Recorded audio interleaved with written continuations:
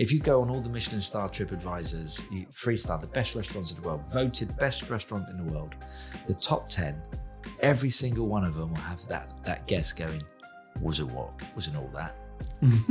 What were people going on about? I had to go for a kebab afterwards. You know, when people say, oh, I went to this place and I had this it was a Michelin star place and I had this amazing, and you sit there and look at them and, and they're looking, can you recreate it? And you're like, absolutely not. Because I haven't tasted it. That's what I mean by this job being so important, because we're critiqued. Every single meal we send is judged. And then it's judged to the price. So if they have a great meal, well, it's still expensive. Wow, okay. Work that one out. I don't know. My guest today is Steve Walker, one of the chefs that introduced me to the fine dining world about 8-9 years ago when we both worked together at the Sirocco restaurant here in Jersey.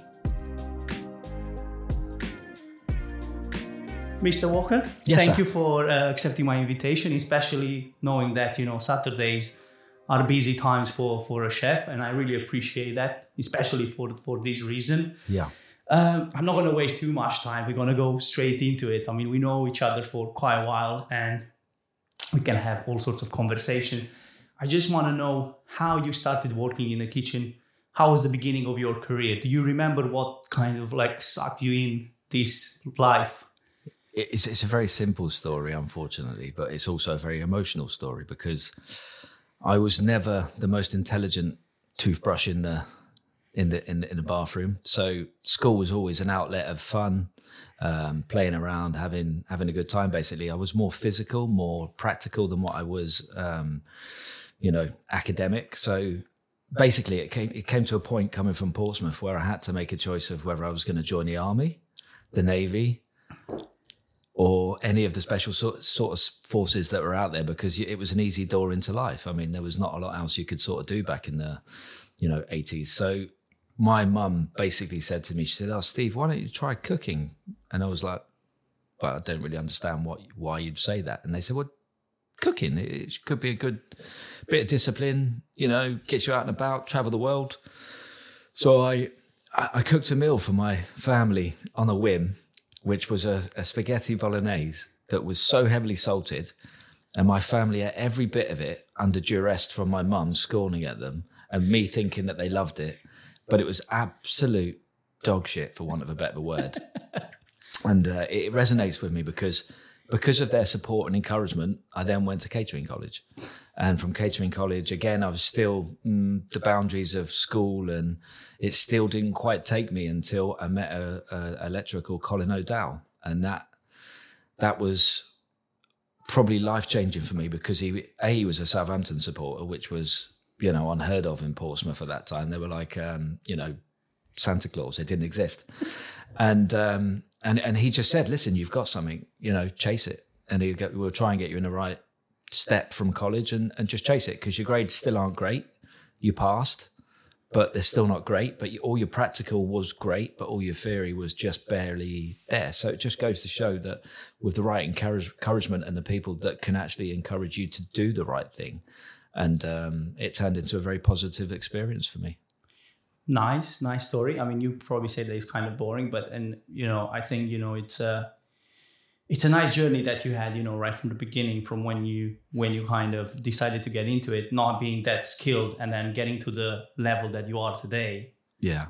It shows that with hard work you can get in situations where you cannot probably even imagine. I mean, it kind of got to boil down to that, isn't that life really? I mean, even if you are gifted, you look at footballers, the gifted ones, naturally gifted, they still have to work.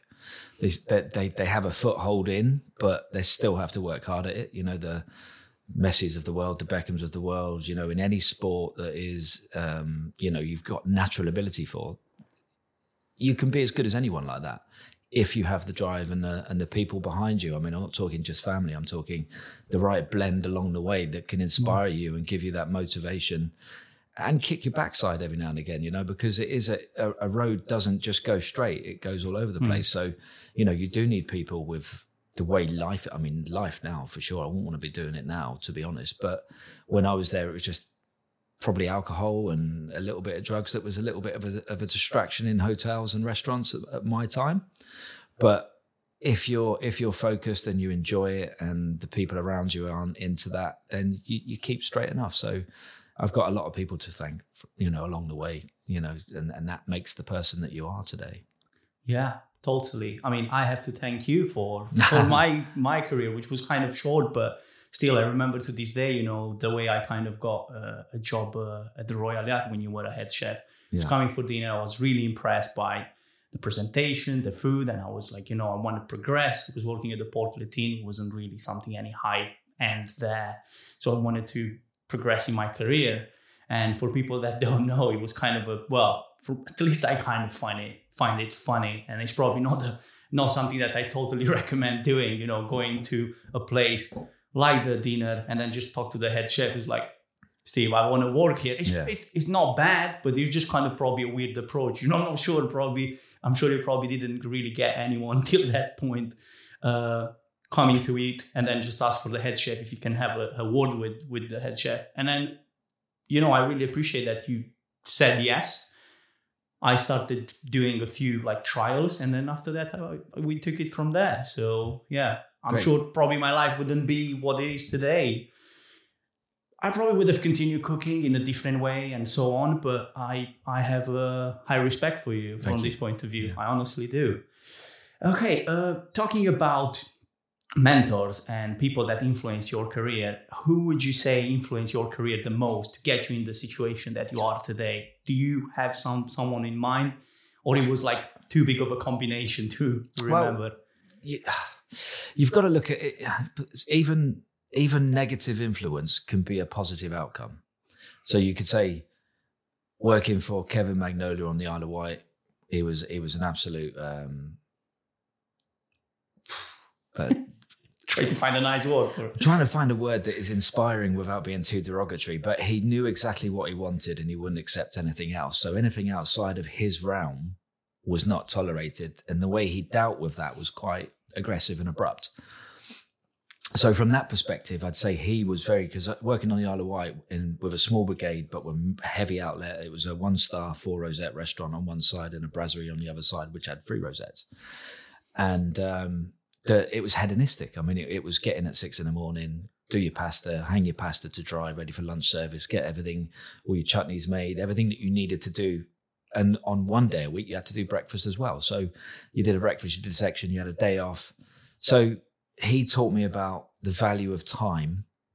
So I thank him for that, because now time is precious, and any field of life, even life itself, is precious. So time shouldn't be wasted.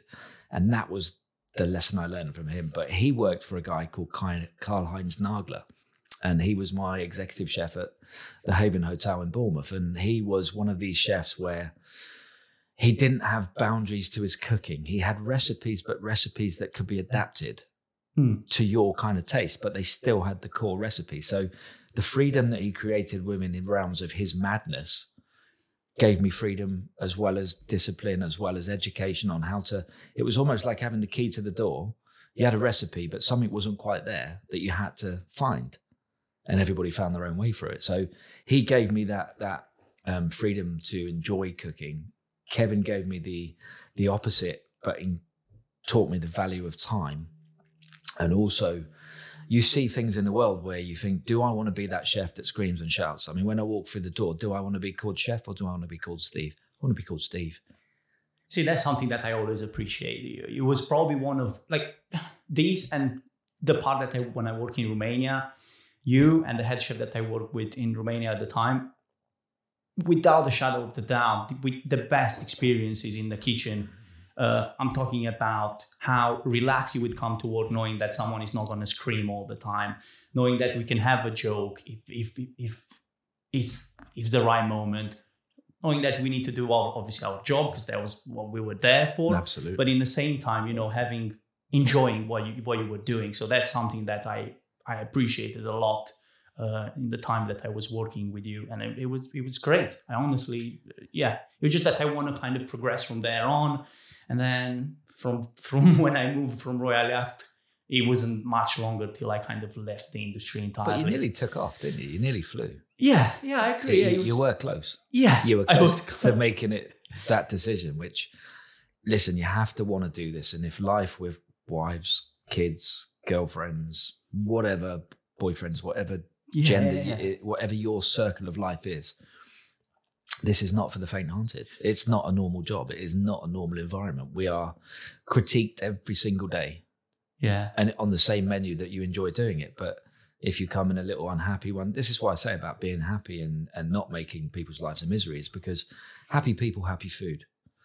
If you've got people walking on eggshells, they burn themselves, they cut themselves, they don't want to be there. They start to not really want to be part of the team because they envisage leaving before they want to envisage staying.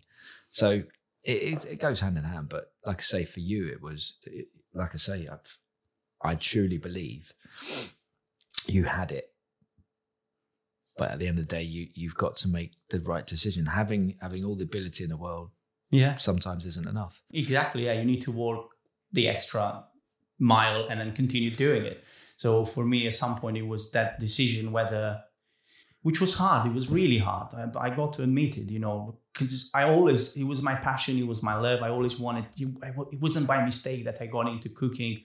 I kind of knew right from the beginning, I want to be a chef. I want to progress and I want to get as far as possible. But it was one of those decisions where I'm like, I'm not sure how it's going to be in I don't know how many years, because it's hard. It's a hard job. I mean, more than anybody else because you've been doing it for that long, and it's not easy. And you do a lot of hours. You work kind of the opposite of the people, that are off. So Saturday, Sundays, you are pretty much there no matter what. Yeah. Getting time off is hard. All that. But I got to admit it, the time that I work with you, you try your best to make it, as pleasant as possible for people that you work with. Yeah. And it's really interesting because you are, I wouldn't say like the old generation, because you're not, when it comes, but still, you kind of learn from them, but you change in I wouldn't say change because you've probably always been like this, but you try to keep people happy. You were not there to shout. You were not there to scream. You were there to kind of form a team. Yeah. And it's interesting. I don't know how you managed doing that, because probably coming from the old school of cooking, that must have been so hard to find your own way. Yeah. So, and you've done that. It's difficult. It is difficult because, like you say, we've got HR departments now. We've got active doors to knock on that will protect us. Yeah.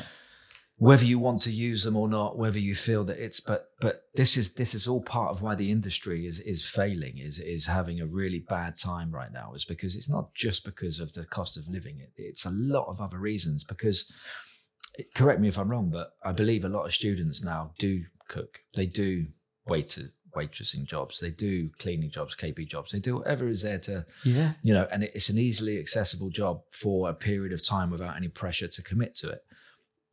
So it's time we change the whole culture of not taking ourselves too seriously, because if you go to the hospital, and I liken meat to humans, to a degree, we're not saving lives, but we're butchering, and doctors butcher. They cut you open, they sort it out, and then they stitch you back up.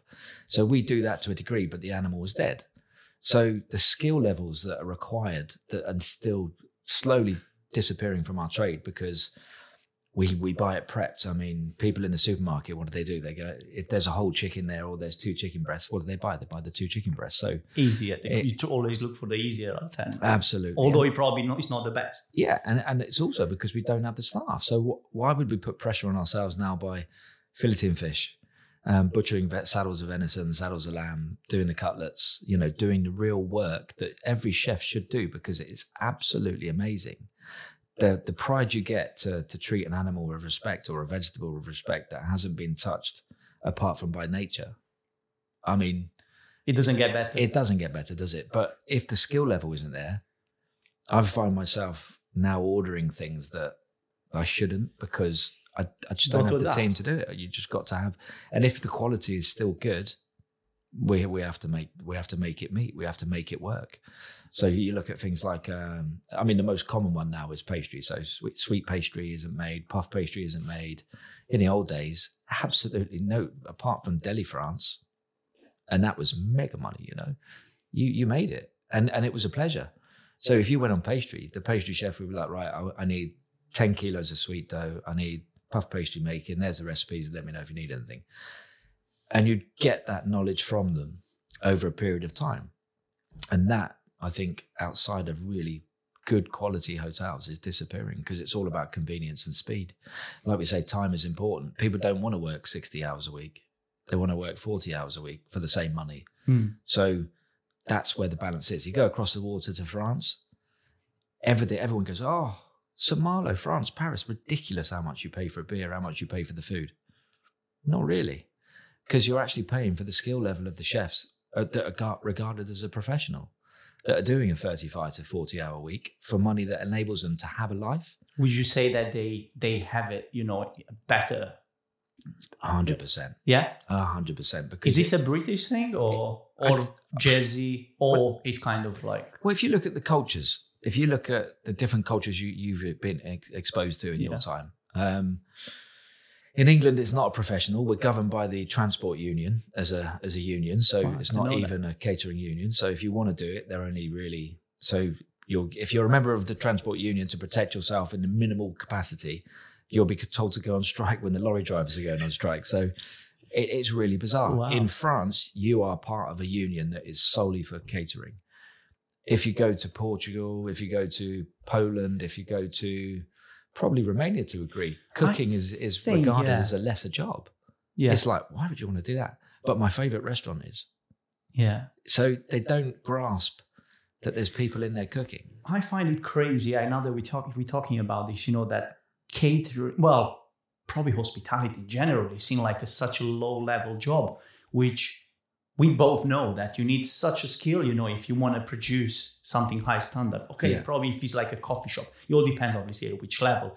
But if you want to do like you've been working at the highest level, for most of your years, and you wouldn't be able to get a person from the street and do the same cooking, because that's how kind of I feel it's treated sometimes. Absolutely. Which is crazy. Yeah, absolutely. Yeah. I think you've got to look at it in all its entirety, which is you put food in your mouth, your tummies are now, because of the sterile environment that the EHO are now requiring that we all bow down to their rule, which I think has gone too far now. But you put that in your tummy. So you're trusting us to ingest what we give you, but you're not paying us and giving us enough respect for doing it. And that's where it breaks down. Yeah. And too many years of the fat cats of the world been making money off of, it's not slave labor, it's unethical, really. It's not regarded. So if you look at, I can use a computer so I can deal with money. And I mean, Jersey's a prime example. Yeah. So I can process money through a computer. I'm on 60 grand a year. I do 9 till 5 if I'm lucky. And compare that skill to someone that, it's basically, I always say that to people, chefs have the power to basically kill people. Yeah. Like literally, like it's at that level. You don't think about it because if you're probably going crazy, but you get now all the allergies, you get all the intolerances, you got all that. You mess that up, you have high chances that you're going to probably kill someone. Absolutely. And it's still not regarded as a prime job, which is crazy to me. Yeah. Well, it comes down to we're chefs, we're not dietitians, so we can't do the calories because it's not our interest. Our interest is to actually make the food. Tastes good. You then look at the allergies, which have now come to light because of certain people, anaphylactic, certain things. So you're adapting your food style so that you don't use as much of that product. And it's kind of being enforced. It's almost taking away your freedom as a chef. So it's very interesting finding other avenues, and chefs are using very flamboyant words for cabbages, or they're using the old school names, and everyone's going, oh, what's that? And it's like, it's cabbage. I don't kind of understand it because it's cabbage. There's different forms of cabbage. There's different fish in the sea, so bass. And I think that the way the world is going, we're becoming very boxed, should we say, because the older generation are dying, which would recognize all the seafood in the sea. They know what they're buying. They want the mackerels. They want this, whereas the new generation want sea bass, turbot, lobster. It's all about the show. Look at me. Look at it. And yes, the chef has to make the food look lovely, but you're restricting the gene pool of what we can use because the food price has gone up so much. So it has to be relevant. Overfishing, we're doing all that. Totally. What we thrown back? Yeah. It's crazy. The cow is probably good just for fillet, steak, sirloin, and ribeye, and the rest is kind of and something else because people are not eating, and it's a shame. Yeah. It's a conversation that I had with Tom the other day that it's kind of you try to kind of educate as much as you can. I mean, kind of adding certain kind of like weird seen weird by people, like ingredients that are not like day to day. But in the end, it's a business and you got to make it work. So you kind of like on the hamster wheel that you kind of never really get off it. Give them what they want. Yeah, and it's a shame. You can't really do much. Yeah. In the end, you're there, especially as a head chef, because probably as a chef, you just follow the orders from above and you just cook whatever the head chef designed. But you got to make it profitable as well. I think that's the thing, isn't it? We're all bound, unless you own your own business and you are in control of your own gross profits to fit your lifestyle. Every place that you work for has an expectation of a GP that makes it work for how much it costs us to put it on a plate, how much it costs to serve the plate, the gas, the electric, everything else that's got to be completely relevant to what goes into that dish. We have such a larder of food in Jersey that is so underutilized because the younger generation has no interest in it. Even the older generation, the mummies are bowing down to it. So it's difficult to change your menus because I've always said this, and I say this with my hand on my heart. People go to restaurants for dishes, not for the restaurant solely. But I go to that Indian because they do the best Balti. I go to that Thai restaurant because they do the best Penang. I go to Bohemia because I want to see something because it's going to be the best of what it can be. I'm specifically going for a reason. So I don't go off-piste. I always sit there and peruse the menu and I go, yeah, I know what I'm having. I'm coming back for the same thing I had last time because that's the occasion of what I'm coming back for. But take it off, and if it's a really popular dish, people won't come. So it's a massive, you're sort of handcuffed to it. You don't know what to do because you're trying to educate people and introduce the older words and the older farming and the fish that you can use. But, let's make no bones about it, is that people just don't really want it. And I don't think that's bad because if I'm going to charge you, you're happy to put it back in the menu. But what's crazy about it, because now that you're saying that, what people don't understand, the fine dining places, they change menus often because they want to get the best seasonal ingredients and all that. And some people want to eat their, whatever, venison, let's say, all year around, which you as a head chef, you're like, what's going on here? I can't really do that. So that's why, it's really hard that people don't understand that, you trying to be as seasonal as possible. If you take away accolades, Dan, if you take away the ego of the chef and you look at the world market, you can eat anything all year round. Yeah, true. And if you tell me what's bad, I don't know, because don't eat asparagus, it's out of season, but they're growing it in Morocco, Tunisia, and it's delicious. I don't understand it. Is that if it's at the right price and it's well recognized and loved, I'll put it on the menu. I don't care. I think that gone are the days where seasonality. What is seasonality? I don't know what seasonality is because even, you look at the oranges, you look at the blood oranges, you look at the bananas, you look at everything that goes in desserts. Everything. If your menu's diluted with non-seasonal stuff anyway, then just cook what you want to cook for your clients that they're going to love, that's going to keep you in a job, keep your staff paid, and keep everyone happy. Because I guarantee you, seasons will have quieter seasons, you'll have busier seasons because of what the produce is. But if you take off, so you've heard the word signature dishes. Yeah. You keep your signature on all year round. If you look at, go to London, there's restaurants that have dishes on all year round. They're exactly the same.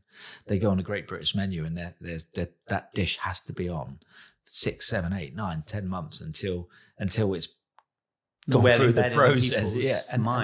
But why not? If people will pay for it. And right now we need bums on seats. Is there a difference between how hospitality or cooking, like the whole restaurant industry used to be when kind of you started or when you were like a lot younger than now? Huge difference. The equipment has brought so much to the kitchens. I mean, water baths, gastrovacs, thermomixes, vac packing, everything you know, when I started in a country house in the New Forest, and it was, everything was just made. You didn't have bought-in, like I say, you never had bought-in pastry. You never had, everything was made. You had chefs everywhere. Every single department had 4 or 5 chefs, a sous chef running it, and then 2 chef de parties and a commie, and then a team within teams, kind of thing. Absolutely, but you had work to do. I mean, when you walked through the door, you were full guns to the pump, getting your ass kicked. Then the cleaning, then everything. So it's massively changed. It is massively changed, and it's not for the best, I don't think, because there's a lot of things in that time where, if you look at obesity and you look at, and this is where allergens come in, is if you've made it from scratch, you know what is in it right from the beginning. Yeah, absolutely. You know, a lot of people don't understand that. You know, you've got fish oil in croissants because it's cheap. Oh wow, I didn't even know that. They're all eating croissants, and but fish oil. Now, if I go into a French recipe for puff pastry or for any pastry that's relevant to that, it's butter, and they make their dough, and then they fold it in. They do the set fold, set roll, set fold, and you can tell me there's no fish oil in it. But it's all about longevity, isn't it?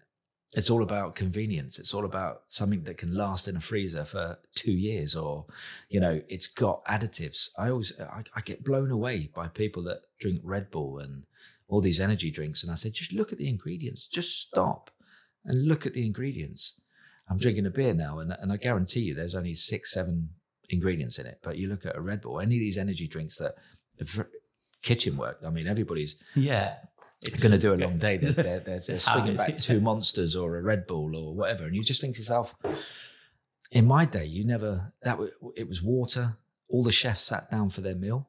That was the most of the old school chefs. No matter whether they liked you, hated you, whatever, everyone got fed just before dinner service, and you sat down with people you hated, people that made your life an absolute misery, but it was food. And that food was made by one of the departments at any given day. Yeah. It was lovely.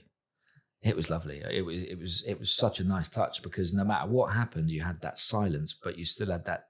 You still felt the team, even though you were thinking, "I'm going to smash him when he walks up." You know, it just gets you through the day. And no one really gets violent with other people. You just keep it in your thoughts, and you get that. But you never do anything about it, because at the end of the day, it's about the food. It's always about the food. If you make it about the food, that's where the happiness comes in. If you don't make it about ego, you take all that out and fashion and everything else, and just cook really nice food. If you go to St. Malo again, and loads of these people say it, the occasion is a whole turbot that's been salt baked, and you just plonk it on the table with just some nice new potatoes and a bit. They go very simple, yeah. And everybody will tell you. So they could have a spherification, a slow cooked piece of salmon out of the water bath, and you could torch it, you can gel it, you can do whatever you want with it. Everybody will remember that turbot because it was the best of what it could be, with the simplicity of everything else. And it's just what people recognize. It's what, wouldn't you? If you sat down with friends, would you rather have everybody having a little dish of something, or would you rather someone come and plonked a board on a table with a whole fish that's been beautifully prepared, some vegetables and some sauce and everything, and you just knock yourself out? I mean, I can't think of anything more social. Are we complicating food too much, like to the point that everything needs to be foams and this and that? Because now you're talking about this. Would you say that, obviously because people are asking, it's not necessarily Absolutely. That chefs necessarily want sometimes, but they've got to adapt? We as chefs are dictated by our clients. So if the clients want to be wowed for the money that they get, we have to adapt. We have to change. We have to add. But you can still keep recognizability with your flavors. So if you're adding gels, purees, different textures, just keep it right. Keep it within the bounds of that dish. But when you try too hard, for me, I've always said it, when you worked at the yacht, if you looked at most of the food, I don't know how to do spherification. I don't want to know about how to do spherification. I think it's a chemical thing, and it's got its place in the world. But I'd rather buy the turbot. I'd rather buy the Jersey bass. I'd rather buy venison or guinea fowl or whatever it is, to be what it will be, with something recognizable that people can't cook at home because they can't do the processes that we do. that's enough for me. That with just a bit of interest, maybe a combination of flavors. Lobster with white chocolate and parsnip, is one of my favorite things in the world because it works. You stick the caviar in, but really at the end of the day, it's just white chocolate, which is fat, parsnip, lobster, caviar, and it's delicious. He simply just got a twist, compared to what it probably was absolutely years back. Yeah, if you think lobster thermidor, what is it? It's a cheese, a cheese sauce. Yeah, bound with lobster, very heavy on mustard, then gratinated with lots of heavy cheese, and then served with potatoes. And again, it's got its place. But if you look at it now, barbecuing and all the Japanese side of cooking is coming in. People want hibachi grills, and I don't know, is it not just a grill?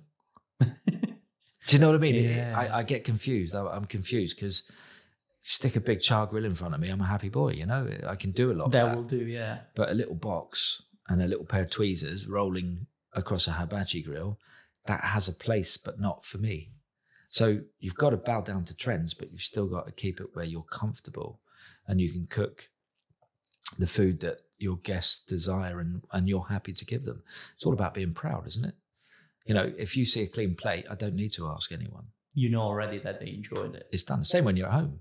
If your wife has a quick, clean plate or she leaves something, you go, hang on a minute. What happened here? What was wrong with that?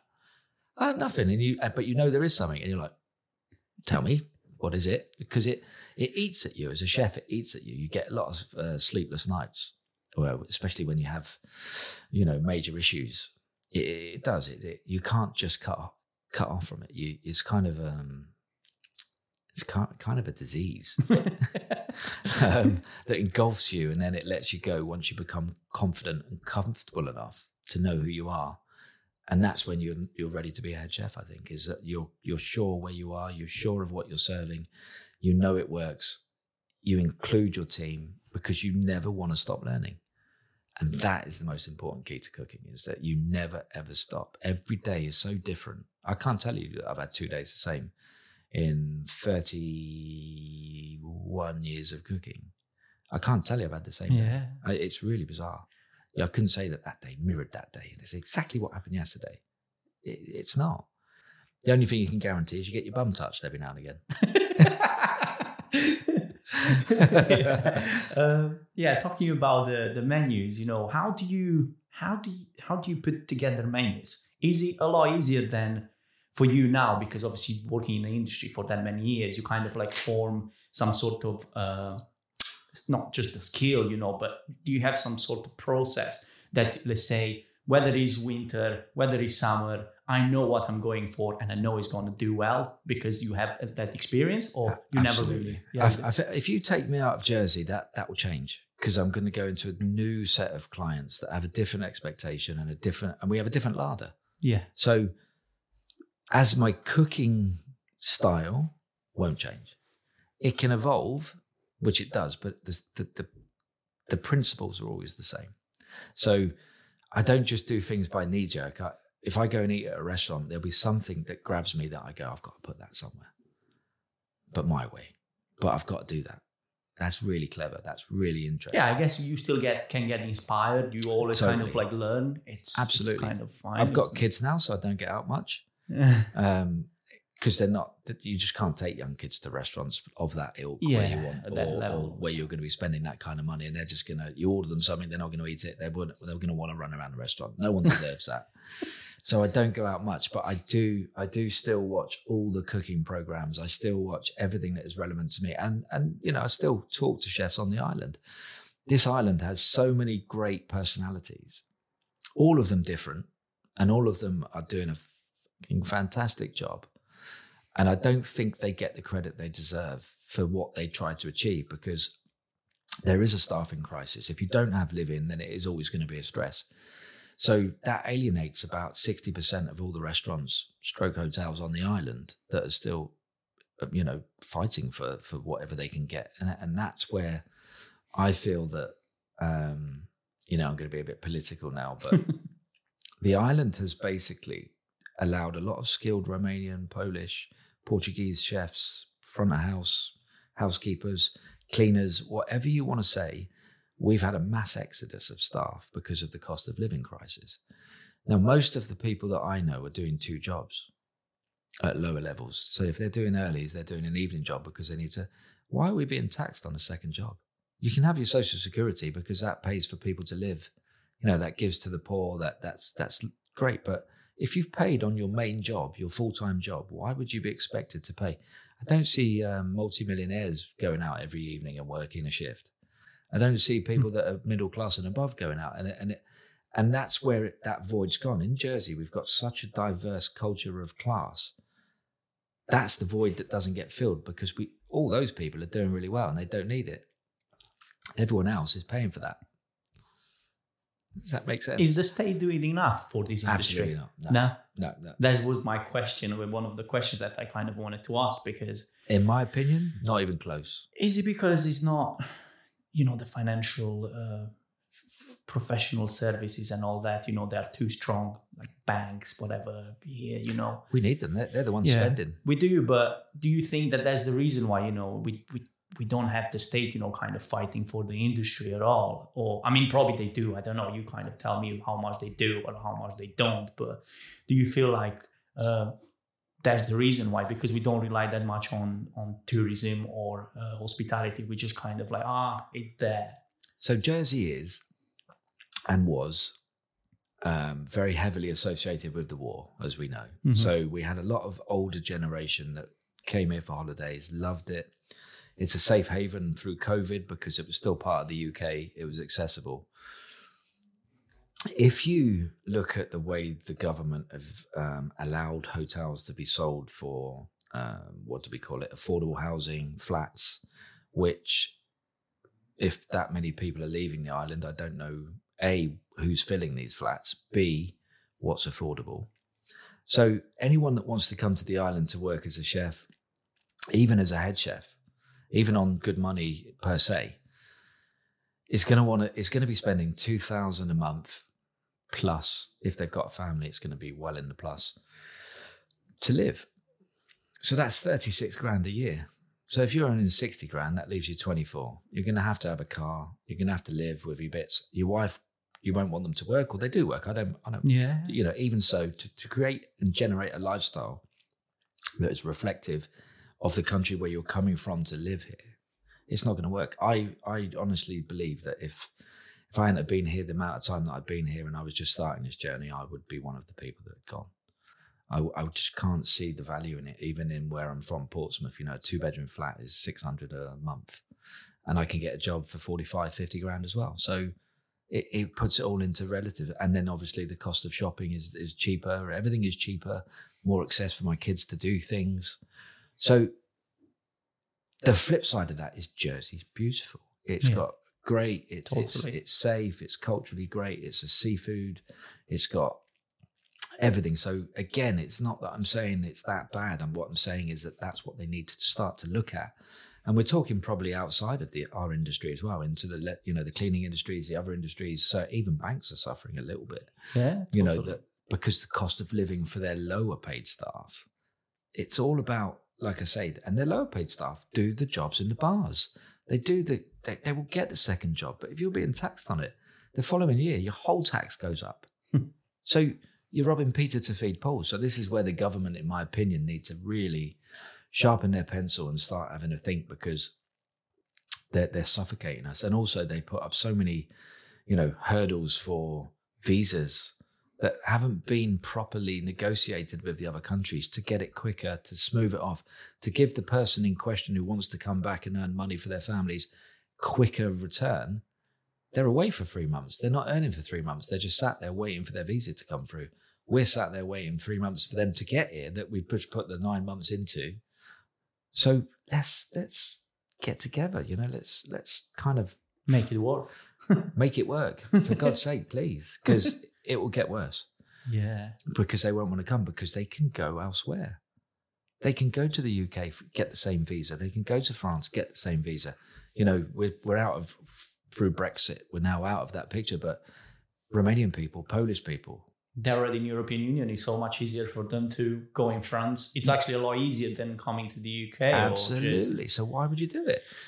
Yeah, it's a good question. So, what's the way out with? Well, obviously, you're probably gonna stay here now since you kind of like got stuck in Jersey. I'm not sure if it's probably too late or like you obviously got No, children and you're probably gonna. I'm not staying here for the rest of my life. Oh no, that's for sure. So there's no plan. I've got. We've all got plans. We've got to make it work for ourselves. And Jersey has been to me, it's been fantastic. I've seen the good years. We're going for a sticky wicket right now, but I'm sure that as it gets worse, it will force people to make change. If governments want to be re-elected, because rich people, people with good incomes want good restaurants.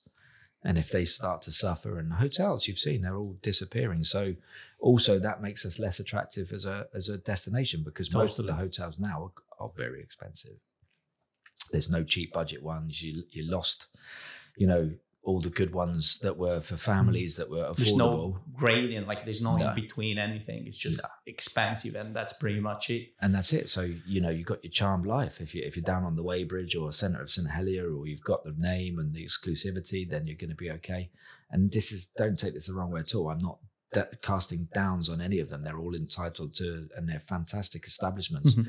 This is what I'm saying about the government, is where they need to start reacting. So if you speak to any of the old reps, they'll tell you this, and this is a phenomenal statistic, that back in the heyday, 60s, 70s, early 80s, there was 25,000 beds on the island. Wow. That's hotels, guest houses, 25,000, and they were all loving life. So we've got probably 5,000 at the moment. We lost the Apollo, we lost the Merton, not the Merton, the Mayflower, the Mayflower, the Savoy. I mean, come on. How much? How can we be a tourist destination anymore if we're losing beds? We've got 2 Premier Inns. And if you look at the Premier Inn price compared to the UK, are you joking? Mm-hmm. It's already costing us more to get over here. We don't want to spend more. Premier should be standard, but it's about 40 quid dearer than what it is in. It's almost it's crazy. What can I say? But this is where we need to sharpen it up. But we need restaurants to survive. We need the industry to survive. We need people to survive. And the only way we can do that is if it's politically challenged, to come up with a better formula. So Marcus is now head of, with his wife, of the JHA. Yeah. And I just hope that they actively do a lot more than previous leaders of the JHA, because they are in the industry. Well, they should understand it better, at least. Absolutely. And we had time, we went through COVID. We had a 2-year process where we could have put everything in place. It could have been all gone to the States Assembly. There could have been a business plan, and how the industry, with all the hotel leaders that are directly affected by this, would have, for me, I mean, it was just a lot of backslapping and not really a lot of action. And it got worse and worse and worse. And here we are. The devil's at the door.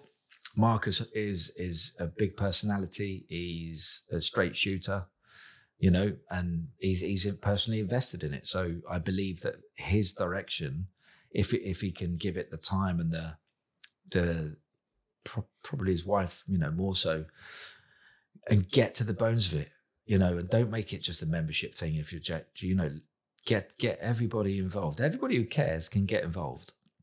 You don't have to subscribe. I believe that you should just care about the industry in Jersey. I'm part of the Jersey Hospitality Association with Kitchen Draft, which I don't really do. I don't have customers or anything, but I just find it that is a great idea. Well, at least I think it's a great idea. I'm not sure how it's going to go further, but I do believe, that being together, we in theory should have a stronger voice. Now, how this is going to be managed, how we're going to go forward, I have no idea, but I hope that we're going to go somewhere, because was the solution to the crisis industry, to the staff crisis? Yeah. What was the solution, in your opinion, apart from what the state does? What can the businesses do for this? Is there something that you have in mind? Or what can even head chefs or whoever is like a management level, in whether it's a hotel, whether it's a restaurant, what can they do to make it better? Is there something?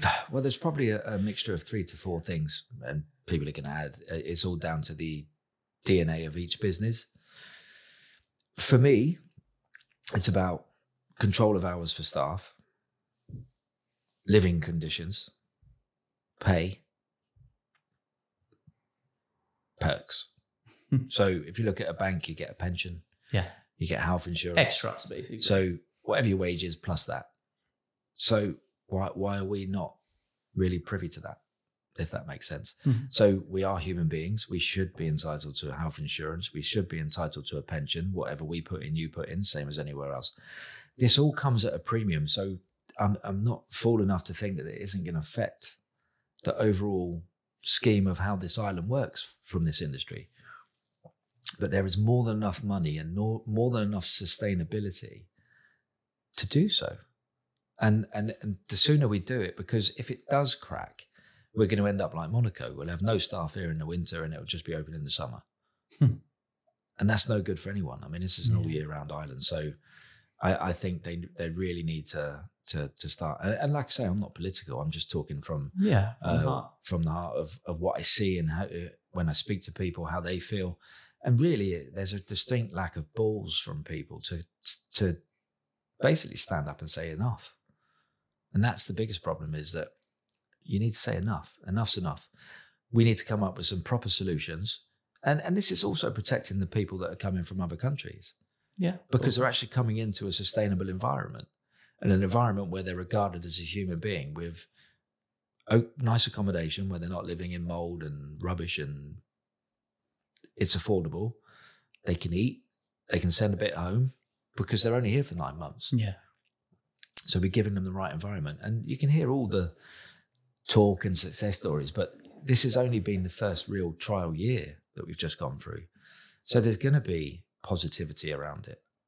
But it won't be long before they start saying, well, hang on a minute, am I not being abused now? Because every time I sign into it, I'm not getting any pay rise, I'm not getting anything else. Yet the people are on more than me elsewhere.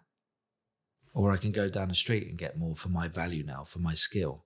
Everything is about value. You start off as a commie, you learn more, you get more. You learn more than that, you get more chef to buy. The further you go, the more you're entitled. So it's not about name, like I said, about being called chef. It's about you having knowledge to run a kitchen. That's all it is. That's the only difference between you and your chefs. But they're all so important to that. The kitchen porters, the cleaners, the waiters, the waitresses, everything is so important to that. And it's understanding that chain is now becoming expensive because the whole life is becoming expensive on Jersey because of the cost of living. Jersey can do something about it, but they don't, because there's obviously some political reason why not. But when it does get dire, you watch, it will just suddenly we'll change. Cry. And you'll go, why didn't you do that sooner? It's like, there's the panic button. Don't touch it yet. No, not yet. It's not that. It's not ready yet. No. Stay away from that. Just don't touch it. You know, it's like and it will be fine. Yeah. It's like keep Putin away from the button. but it is, and I'm just digressing. But really, to be fair, this is all about giving us the next 20, 30, 40 years to the island, because it needs it. It needs hospitality to survive, and it needs the industry of banking to survive. It needs the multimillionaires to be. It's all a circle. Everything has to be here. So let's protect it, and let's not let it go to an island where we lose population, because then we'll all be paying for a hospital. Oh no, that never got built.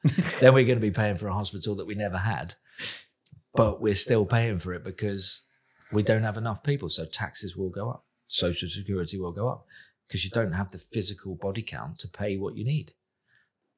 Would you recommend, I mean, I know you've got two beautiful children. If they decide to go into this industry, would you recommend them to make a move? Or a lot of people say that, and a lot of people ask that question, and a lot of people come back with a mixed answer. But for me, if they're happy, I don't care. All I can do is sit in the back and just make sure that they're steered in the right direction when they need it, when they need to ask me, like any father in whatever field that they go into. I mean, if you said to me, I want to be a lawyer, well, I've got no idea about that.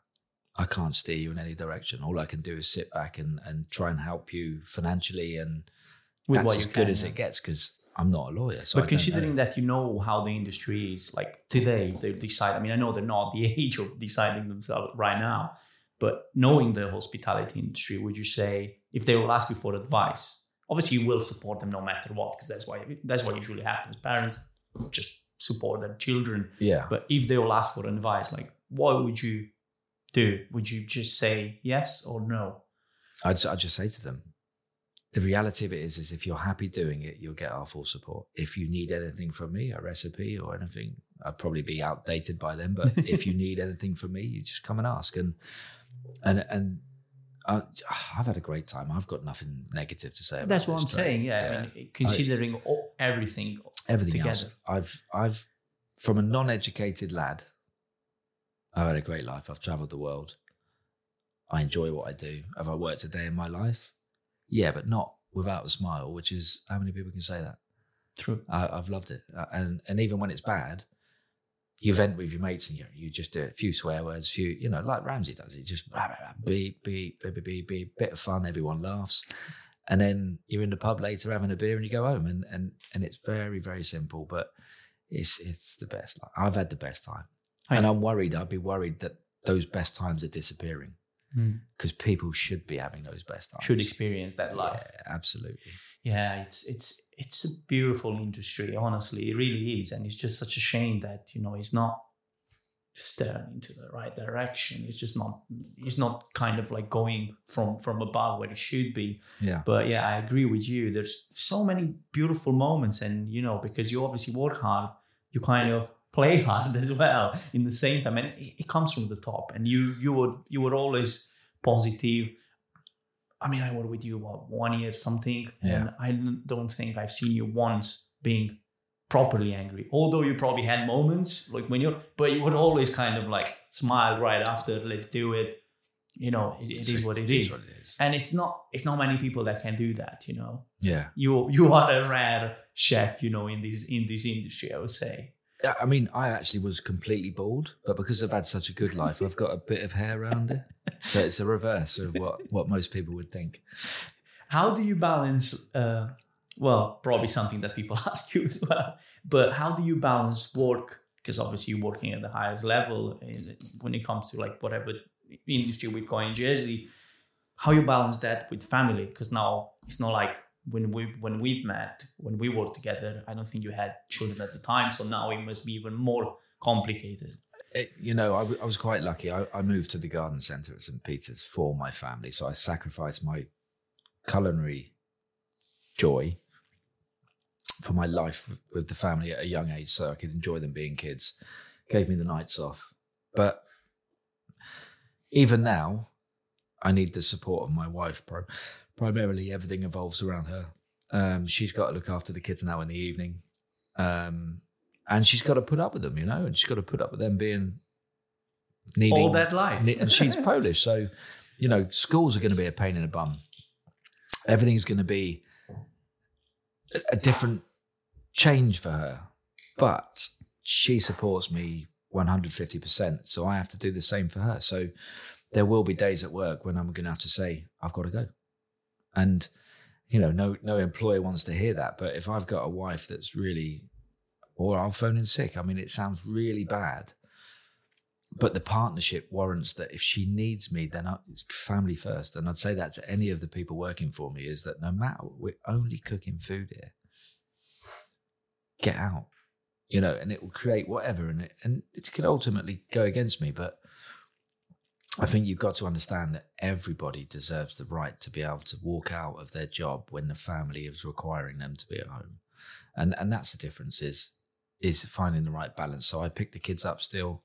I get up with the kids now as opposed and I was kind of working most evenings last year anyway. So long as they saw me in that capacity with days off, and that gave my partner those 2 nights off. So I never had a day off really. But when your kid's jumping on your tummy and trying to beat you up, there's nothing better than that. Is that a day off? Yeah, it's brilliant.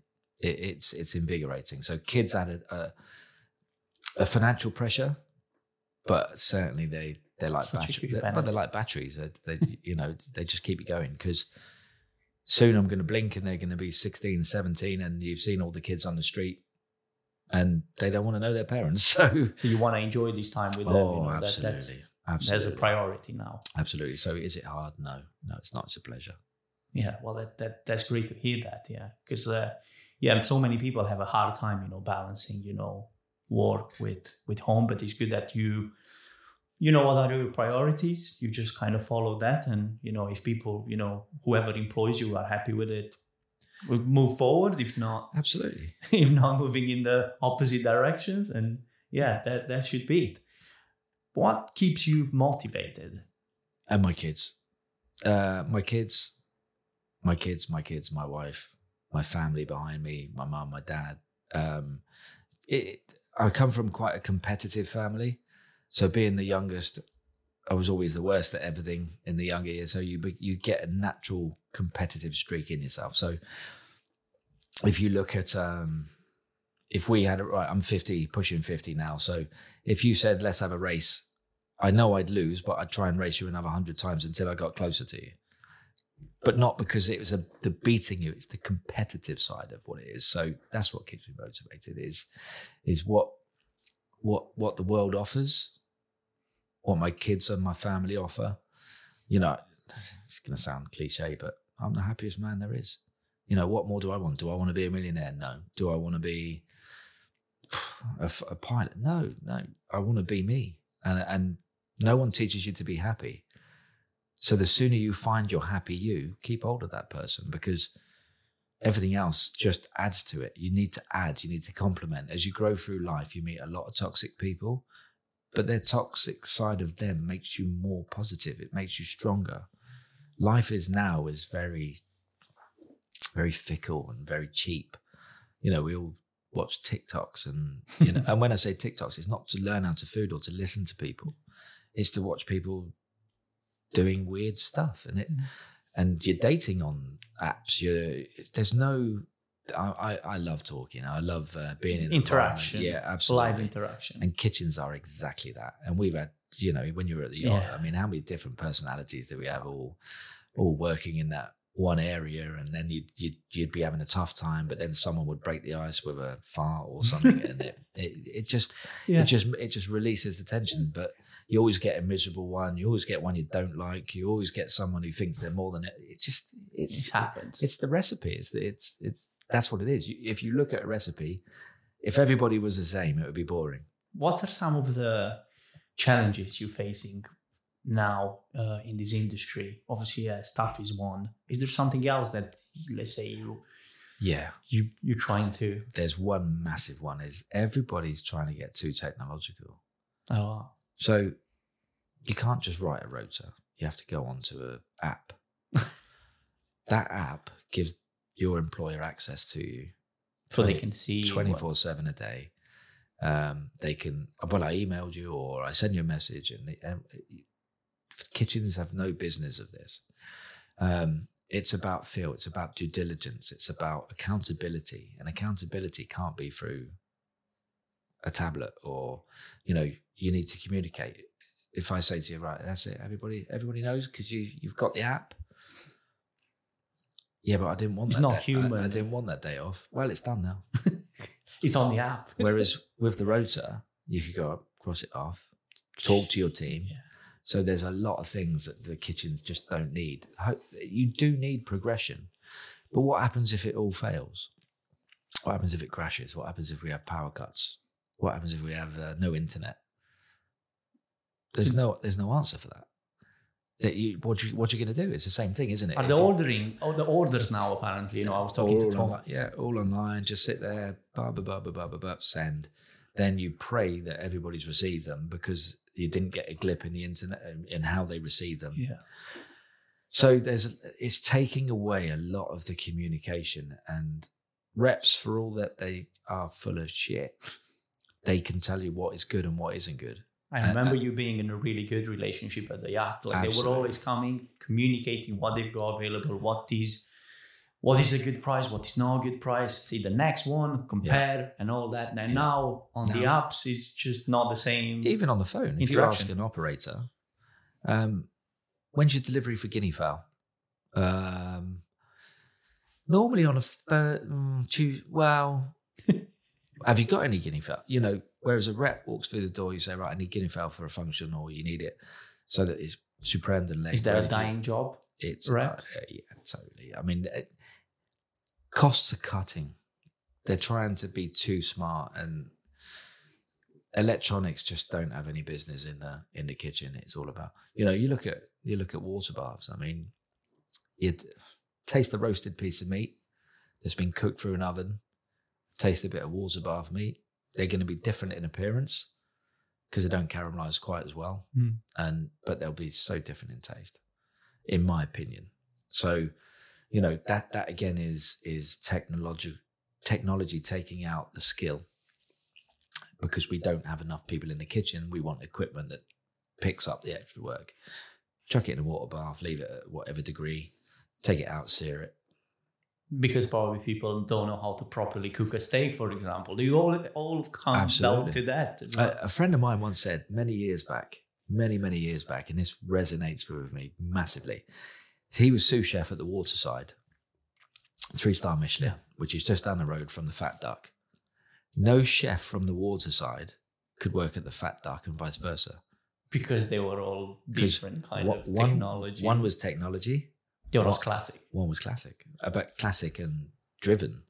So they couldn't go there and then suddenly start putting probes in potatoes to find out what the water content was. It was like, hang on a minute. You tell a French person, your wrapped potatoes are shit. You need to probe them so that we know what the percentage of water is in it. Would you say that it's mental? This is just the trend, or we kind of like heading that direction where the chef will more or less supervise all this equipment, and more or less the job of a chef or head chef will be just more plating than anything else? Are we heading that way, or this is a trend? As a business owner, yes, we're heading that way because it will save me so much money. As a realist, I don't think it ever can, because feeling, touch, taste, if we both get the same recipe, we're going to have the different process on how to get there. Even if it's got exactly the same ingredients, it will look the same. It won't look the same, sorry. It will be different. Because your eye will be different of what you're going to see the dish. My eye will be different of seeing the dish, but the components, everything else will be the same. So I envisage that there's going to be a lot of blend, but good kitchens look at investment. I mean, fuselages, things like that, they don't come cheap. Thermomixes don't come cheap. There's so much that it is an investment, even ranges with, induction, they don't come cheap. So if you invest, yes, that's fine. But ultimately, you've got to understand that if the vac pack doesn't work and you can't water bath, you've got to be able to cook. And that's what you're paying for. That is ultimately what you're paying for with people in kitchens that have the right blend of technology to staff. And that makes the perfect kitchen. And I don't ever see that leaving, high-end cooking. But would you say that the chefs, that they, obviously, if they get used to, all these technologies, they will lose the day-to-day skill, that in the past it was basically something. It's highly possible. Yeah. It's highly possible. I mean, never say never, because it's about demand, isn't it? The demand of people in their 50s and 60s is totally different to people in their 20s and 30s.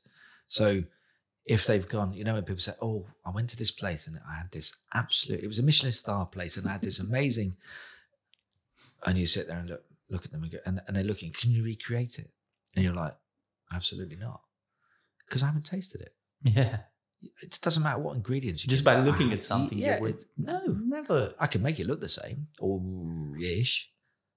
I've got no idea.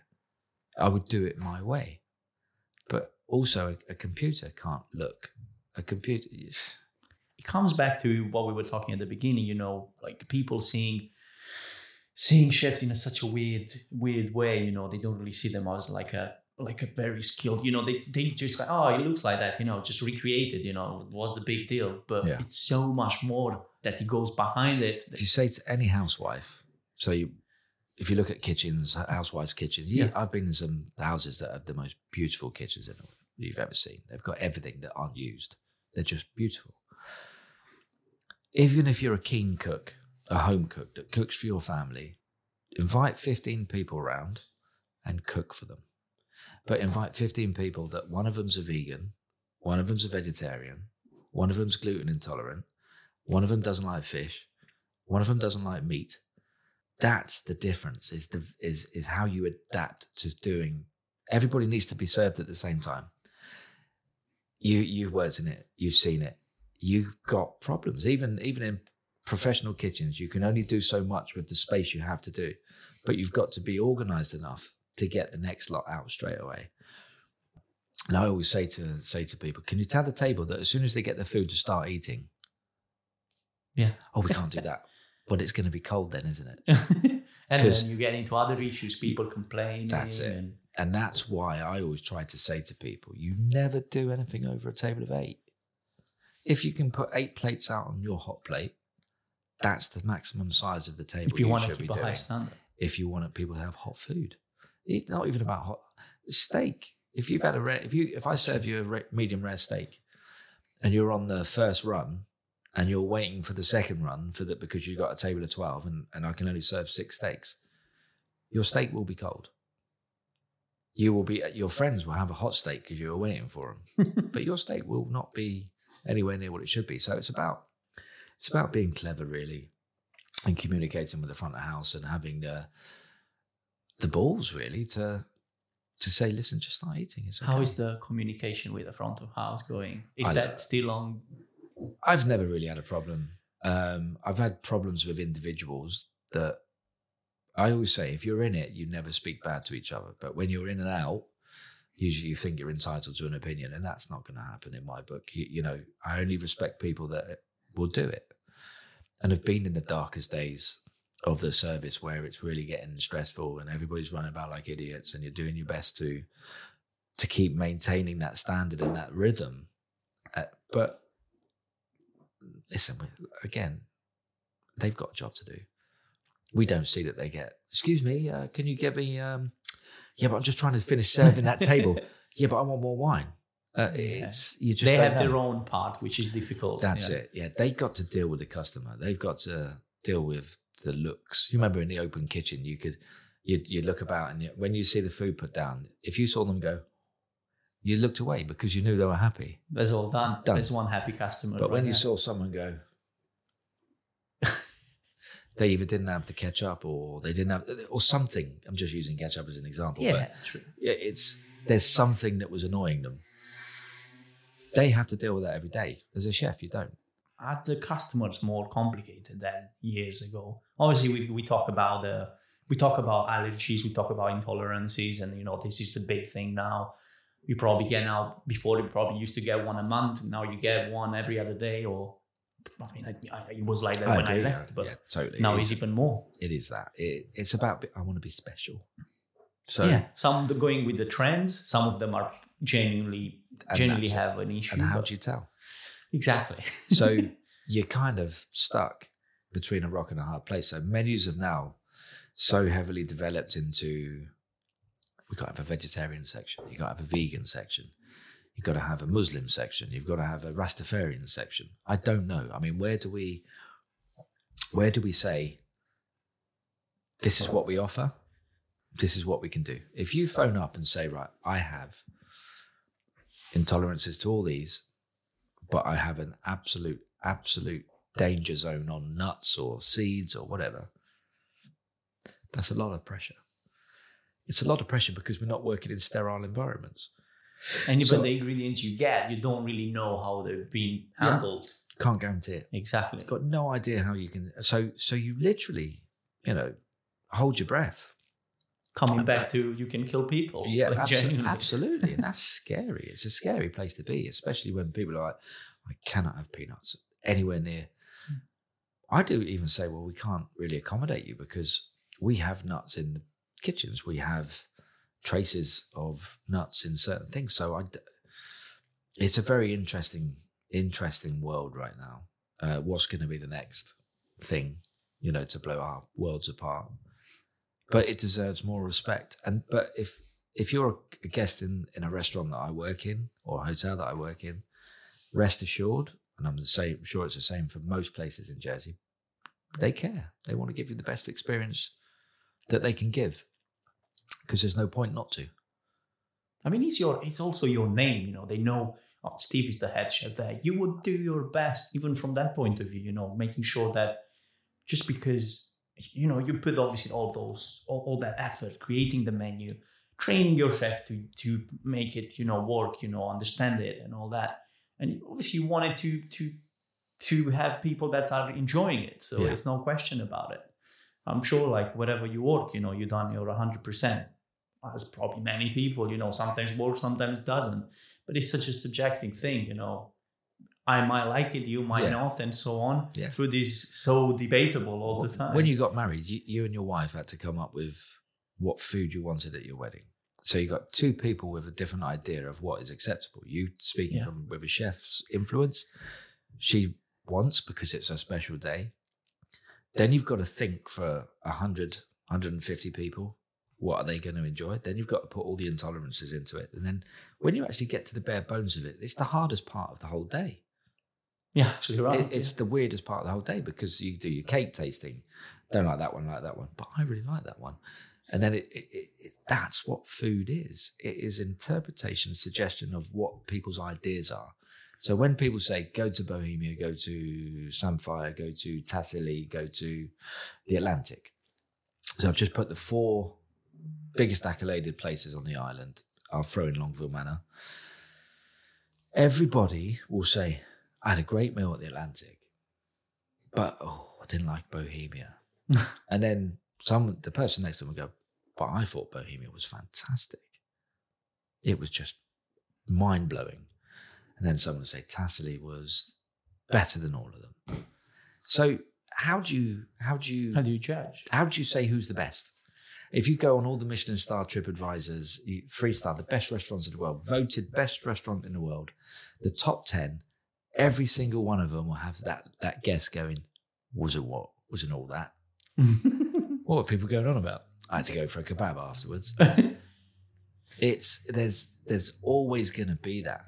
And the more comfortable you are in your skin with what you're serving and producing, knowing that it's the best that you can do, water off a duck's back. It doesn't affect me, because unless you can give me constructive criticism, then I'm not interested. You can say it's shit. Absolutely. You're right. Yeah. But that's such an uneducated You got thing to be very specific on what worked, what didn't, Absolutely. in order to have some sort of like valuable feedback. Yeah. Which makes sense. Yeah. Absolutely. And too many people do say, they get offended. I don't know whether it's the server or something is in their problem. It could be that they've just had an argument. I don't know. But to use the term, shit. That doesn't say anything. Okay, well, what was shit? I don't know. Tell me. Give me something. Because I can change anything. But tell me what it is. When people say I don't like it, again, give me something. What don't you like about it? But when people say, it wasn't for me because that was too sour and it didn't work with that. That's beautiful. Thank you so much. Because, as again, we're asking our chefs with their palate to do something food for other people. Yes. So my palate's different to yours. And again, Absolutely. I can give you a recipe. You'll taste it, and you're going to go, oh, just a touch more. Because and then your palate goes, oh, boom, that's bang on.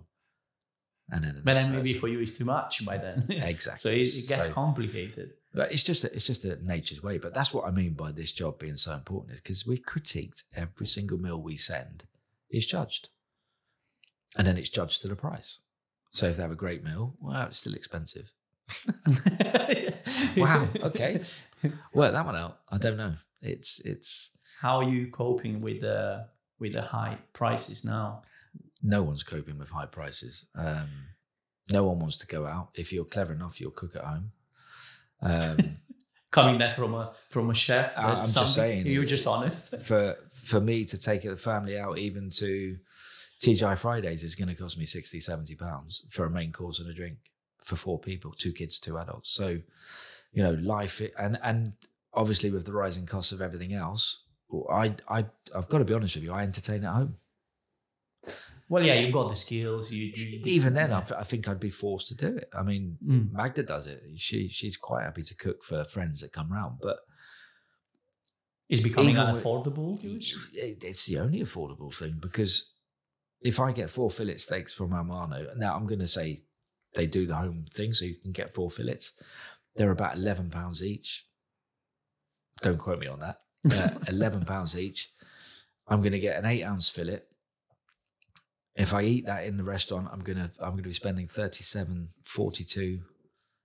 So do the math. And this is what I say is that if you can cook at home and you have a probe or you can just a bit meat, what you're doing. Yeah. Then do cook at home. Don't eat. Never go out and eat pasta, people. It's such a scam. It is such a scam. I mean, especially because most of it. I mean, yeah. If you, let's say, go in one of those places like you were making the pasta and all that. That's probably it'll be a different experience. Homemade pasta is homemade pasta. Yeah. Go to Italy, for God's sake.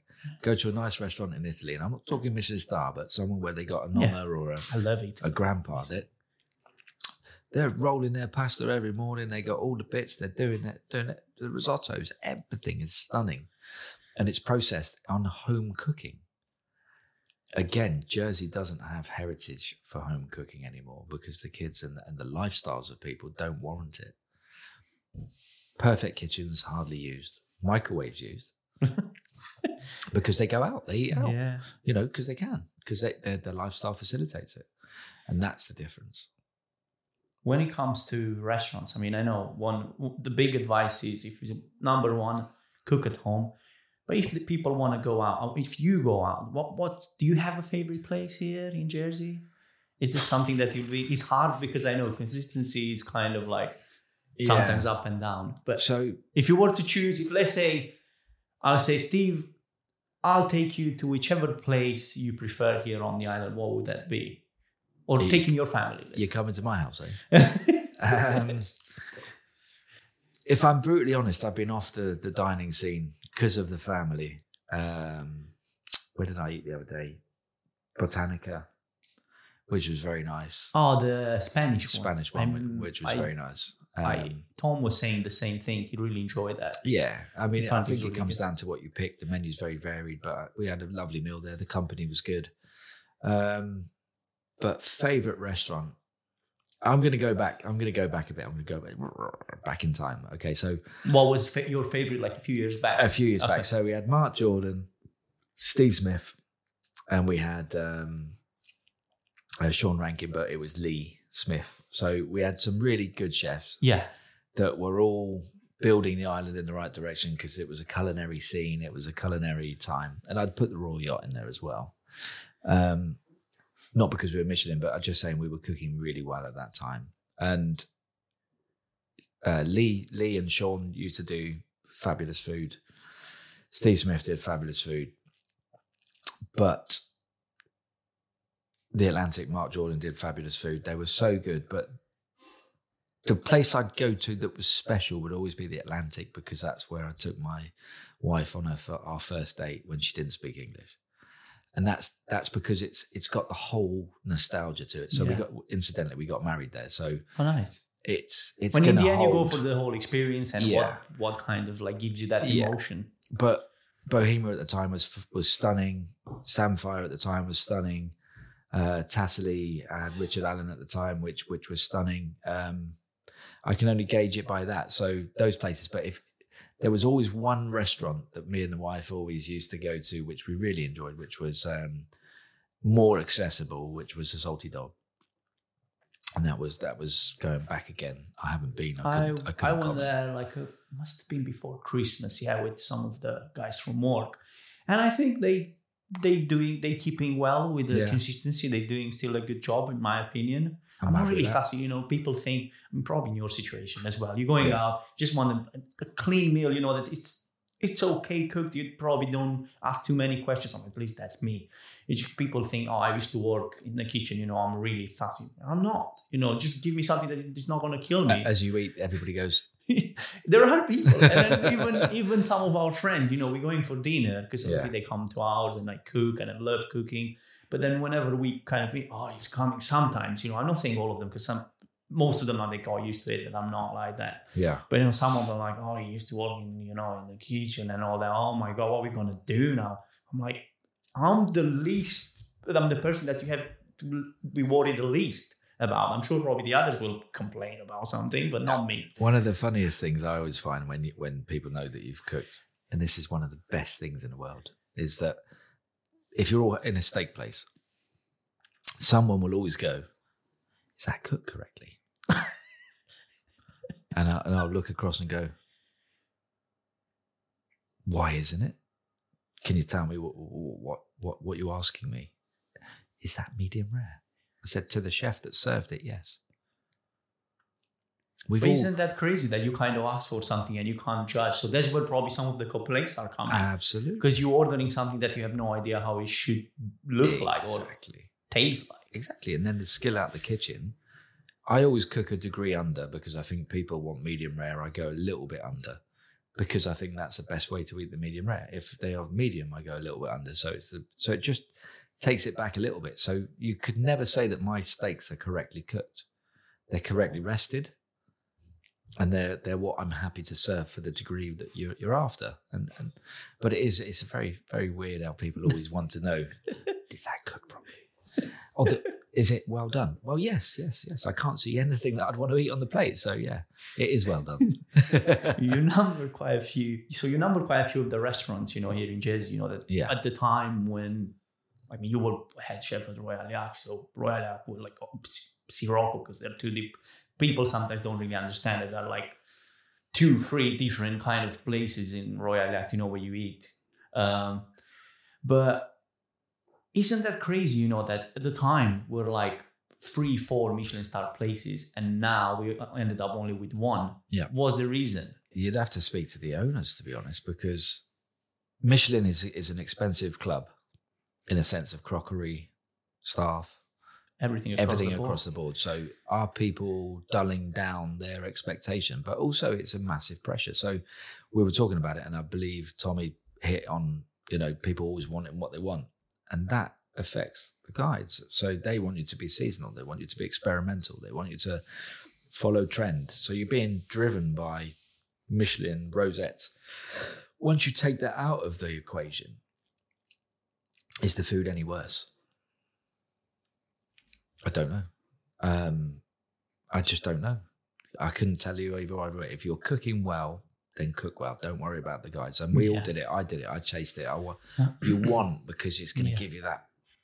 Oh, look at me! You got 3 rosettes, which is a great achievement. But if we'd have got a Michelin star, would it have been a better achievement? All that does is give you more money and more toys in the kitchen. Tommy, I believe, I haven't eaten there. Like I say, for the period of time since Lee left, I've had kids and I just have no time to do so. But Tommy cooks very well. Callum, don't know a lot about him, but he worked with Steve for a very long time. From Bohemia. Yeah. So I believe he cooks very well. All I'm saying is that if you put me in the environments where I can see what they're eating and I can eat their food, I guarantee there's going to be minimal difference, apart from it's what they like to cook or it's how they perceive the restaurant to be. Will Smith from the Fresh Prince of Bel-Air, Will Holland at the Atlantic as well. I mean, he served our wedding and it was absolutely bob on, fantastic. So there's, Andrew Baird does an absolutely amazing. I mean, he's almost like the Roux brothers of Jersey, isn't he? He's an institution. So well done to you, Andrew. Keep going. Don't die. So it's one of those things where, for me, if you like that restaurant and it ticks all your boxes, that's going to be your favorite restaurant, but that doesn't make them a bad restaurant. It doesn't make them a bad restaurant. It makes everybody has their own gene pool of people that follow your style and follow your flavor profile. But then you build into, you walk into Longville and you get welcomed by name, even though they've never met you. Yeah. They know who you are. Once it's Mr. Walker, Mr. Walker, Mr. Walker. I mean, it's fabulous. And it makes you feel good. When you go to the Atlantic, it's the same. It gives the property makes you feel good. You go into Tassilly, it's dark, it's dingy, but the food makes you feel good. Joe and Nick do a good job. I don't know much about Nick, but Joe I used to work with at Somerville a little while back, and he worked with Steve Smith for years, and he's just a fabulous chef, and he's young and he's hungry and he wants to do it. So it's down to the owners and it's down to the property that people have to either invest in it. Is it because it's not sustainable? Would you say that we don't have the number of staff? You don't have staff. The number of stars, I was going to say, but yeah. And you got to pay. But other than that, we are probably ready to have like 4 places, let's say 3-4 places without a shadow of the doubt. What do you say? Tommy he's not far away. I don't know what's holding that back. He'll know that. I won't know that. Yeah, I talked to him and Tasserley is, again, 4 rosettes for how long? Yeah, so, I always kind of debate that. Like, how can you be 4 rosettes and not be a star? Because to me, it's a bit weird that. Isn't that kind of, I know it's a contradiction. Yeah. It isn't 4 rosette kind of, I know it's not even equivalent, but that 4 rosette is a high standard. So shouldn't the Michelin be kind of like happy with that 4 rosette to give them, for example, a star? Isn't that maybe the same it's level? The agenda between the 2 guides? Yeah, true. Because you can have a 2 rosette restaurant with a Michelin star. So you tell me which is right, which is wrong. But chefs are the most fickle bunch of arseholes that you'll ever meet in your life. So everyone will feel that they deserved it. I felt like I deserved it. Every single person that cooks well doesn't understand why they don't get. And the probably the main faltering factor is it's because they want. And that changes something within their cooking. You kind of like working just for the rosette, exactly. Not for the Michelin, yes. Instead of working for the customer. Yeah, and also you're trying too hard because you're trying to double guess what they want, and what they want is what they want. And when you get appraised, if you're cooking without fear, that means your consistency's there. Mm-hmm. If you're cooking with fear, especially when they come, we've all done it. No. I'll plate this one. It's for the guy. Yep. No. Everybody step back. Stop the fucking restaurant right now. And you build your dish and you put it out, and then they come back and say, yeah, it was nice. It's 2 rosettes. You're like, and you want to rip their head off. When you actually just let it flow, let it go. Are these guys skilled enough, in your opinion? Whoever. Because I absolutely not. Okay. Absolutely not. Every single Michelin inspector and rosette inspector should be a chef. I can teach you how to look. Anyone could show you a layup of a table. That's never going to change. It'll be the same every day. You just need to look for cleanliness and whatever you need to look for. But so that's something you can learn basically just by reading or absolutely watching a few videos. Just go on YouTube and have a look at their restaurant. You'll see the setup, and that is it. Every single chef will understand the blood, the sweat, the tears that goes into every dish when you can see the love and you can see the technique and you can see the flavor profile. That's the difference. They feel the love behind it. It's not just about the chef at the top. It's about everybody underneath it that is elevating that chef to the stardom. And I truly believe that. I think there's too many, God, people are going to hate me for this, but there's too many people that are Philistines with food, but have the track record of running hotels, restaurants that aren't foodies. You got to understand their business from the bottom. Yeah, absolutely. When it comes to the guides, whether Michelin or Rosette, would you say that they're not what they used to be, or they kind of kept on this? They've not changed over the years, or they change over the years? What's your thought? Because although probably at the beginning you were not head chef right at the beginning when you were younger, no, but you work in Rosette places. You work probably in Michelin star or so on. So you had that experience. What was your experience before you left, or even now? Because the place you're working at, I think, it's got 1 or 2 Rosettes. It used to, but they don't. They don't anymore. They gave them back. It's not that they not cooking at that level. Is that they sustainability? They didn't want to be part of the guide. They wanted to cook without freedom. Cook with freedom. Nice. So yes, they've changed. They've changed massively. So Marco Pierre White Heat. Look at the book. The Gavroche in the old days. Look at the book. Look at what Michelin star food was. Then you look at what the trends have done over the years, from nouveau cuisine to whatever you want to call it, to infusion, to now. And the world's such a small place. And I was saying to you, we touched on earlier, seasons. They don't exist. So if you're cooking great food, don't be governed by the seasons. Go for it. If a guide doesn't give it to you, is your restaurant full? That's what you're aiming for. Right? That's what you want. And if your restaurant is full and you can walk out in your local area and people go, are you Steve Walker, the chef from that's stardom? Yeah. Not, are you a Michelin star holder? That's personal. I was with my mum and dad at the airport when we came back from Jersey one day. We landed in Southampton, and this person walking through stopped and went, are you Steve Walker? And I went, you know when you're thinking, oh my God, I don't know this person. Did I do something I don't know. Yes, your food's absolutely amazing. And my mum and dad stood right there. That's the most rewarding thing. And I was just like, got that right. But I was so blown away. And my dad was just like, he has no concept of cooking. He's an absolute Philistine. He just eats to live. Doesn't care what he gets. He just doesn't like coriander, but he doesn't give a monkey's what he eats. And he actually stopped and he went, that puts it into context. And I said, what do you mean? He said, I never knew you touch people with food. He said, it's because my dad's a photographer. And he went, I now, because people say you're Mike Walker, the photographer, because of the skill in the photos and everything else. He said, now I understand that you create things that people really genuinely appreciate. And he had no understanding of it. And it was such a proud, magical moment for me. Because you could have probably explained it in 10 different ways. You wouldn't understand it the same way as he's done it at that time. Because just put the food in front of me. And he's one of the old school where he's like that. How much? He picks his food by price. So generally he just eats olives. Cheapest thing on the menu.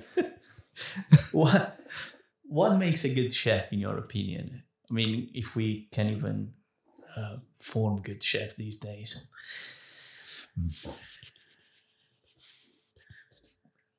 In my opinion, I'm not going to flannel about with this one. In my opinion, you have to have nothing else in your life. So there's no potential for you to be a lawyer. There's no potential. You've got to be pretty low down the ranks because you need to focus into this job. So if you've got options, you're never going to pick this job. Is it because you're going to get distracted and move? But also, isn't that a shame in a way? If you've got degrees, why would you choose this trade? Even Rick Stein came to the trade after being an accountant in London. So, he made his money to buy a restaurant down in Padstow, which was beautiful, and he taught himself to a degree. He changed his journey. So to me, you have to be focused. The best chefs in the world are the ones with no other options. Marco Pierre White, kitchen porter, dad told him to get a job or he had to work for his family business or his dad. No other option. Go and find a job. Walked into a kitchen. I need a job. My dad told me I need to get a job. I have a job. Next thing you know, he's off. 3-star Michelin chef. Everybody's got their own story. But for me, the reality of it is that if I had other options, I wouldn't be here. I had the army, the navy, not the RAF, because you needed intelligence for that to fly planes, or cooking. Honestly, it channeled me into this. Yeah. So, like I say, if you said yourself, you kitchen porter, get in there and then watch, and you see the kitchen working. You think there's enough discipline without being too disciplined. The waitresses love the chefs. The housekeepers love the chefs. Everybody hates and loves the chefs. Managers can't abide the chefs. Oh, that's potential. That's potential. I kind of agree and in a way disagree just because I have a different path. But I wasn't a great chef because I kind of asked the question, what makes a great chef? It's just because I always wanted to be a chef. But do you think that this is like a dying wish for most of the young generation? Everybody wants to get rich now. Everybody wants to be TikTok. Everyone wants to be YouTube. Everybody wants to do as little as possible. The first question they ask now is, how much am I going to get for this? Mm-hmm. I don't work weekends and I don't work evenings. So this is the wrong. So you're already out. So you're already out the door. So that's what I'm saying is you need people with no option because there's so many options out there. I get it, yeah. So they need to have nothing else to distract them where it almost says, be a chef, be a waitress. Or restaurant manager. In my situation, I started, I always wanted to be a chef, but at some point, I still shifted to something else. Yeah. But again, life changes that. And again, no one can look into the crystal ball. There's so many great chefs that did what you did. I said to Tom... That doesn't stop them being great chefs. Yeah. I said to Tom or Peter, there's so many chefs on the island, but they just do something else. They literally a ton of chefs here, but they just probably one of them is accountant, the other one is cashier, the other one doing online courses when they can, so that they can get out. So it's unfortunate, but it's a lifestyle thing. It's not the passion of the food. True. It's that their life changes, where they get tired, of being abused. What do I get out of it when I get to 50? Do I have a pension? No. Do I have my health? Invariably not. Do I have prospects of being able to do my job up until 67? No. Scary when you think about it. It is scary. Add it all up. You've got to want to do it. And when I say want to do it, that doesn't mean drink your way through it. We all know we were there with Cold Invisible and, we experienced, we've experienced it and seen it. And every single chef has had an alcoholic in their kitchen or a functioning alcoholic. Where they're just drug addicts, alcoholic, absolutely. All that. Whatever you want to call it. Which is a shame, And they've lost before they've even started. But their ability, some of them, the ability is just... I mean, me and Peter shared a guy called... Well, I say shared, but... You work at the same time. Peter worked with him longer than I did, but Gareth, no one knows his second name. Peter will know. I mean, what a talented chef. But he just had too many idiocies that would pull him down. He worked with Royal Yacht, he worked at Longville Manor, he worked at, Andrew will know him, and his ability. And what a guy. I mean, when he was on a good day, he was just a pleasure. But he just had a switch where it'd just be self-destruct and in and outside of work. But I can tell you I've met 30, 40 people like that in my career, where you just get so frustrated because of their ability. They're the Messis that never became messy. They have the talent, but they just don't go in the right direction. Absolutely. It's a shame, yeah. They become whatever they become, and they just can't dig themselves out of it.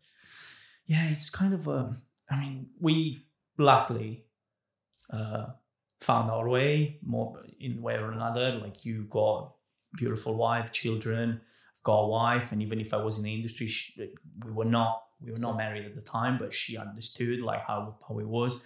But not everybody's that lucky, you see, and then they fall into a wrong direction, which is a shame. And then, although you had a lot of potential, you're just going in the wrong places. Well, yeah, you blame the trade.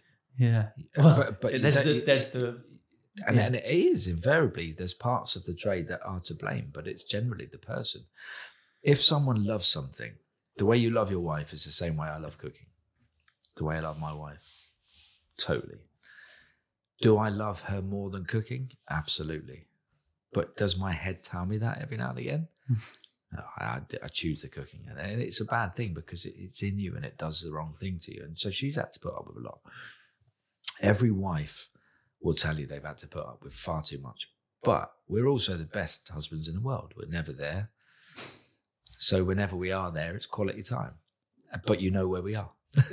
And we cook well. And you cook well. Yeah, you can do a dinner so party. That helps. Yeah, that helps from that point of view. Yeah, no problem. Do you have a favorite chef? Do you have people that at some point you aspire to be like? No. I mean, probably not now, but no? No, I've never aspired to be anybody. I think everybody's individual. I've aspired to see kitchens in operation. And food is art. It's amazing. It's great. But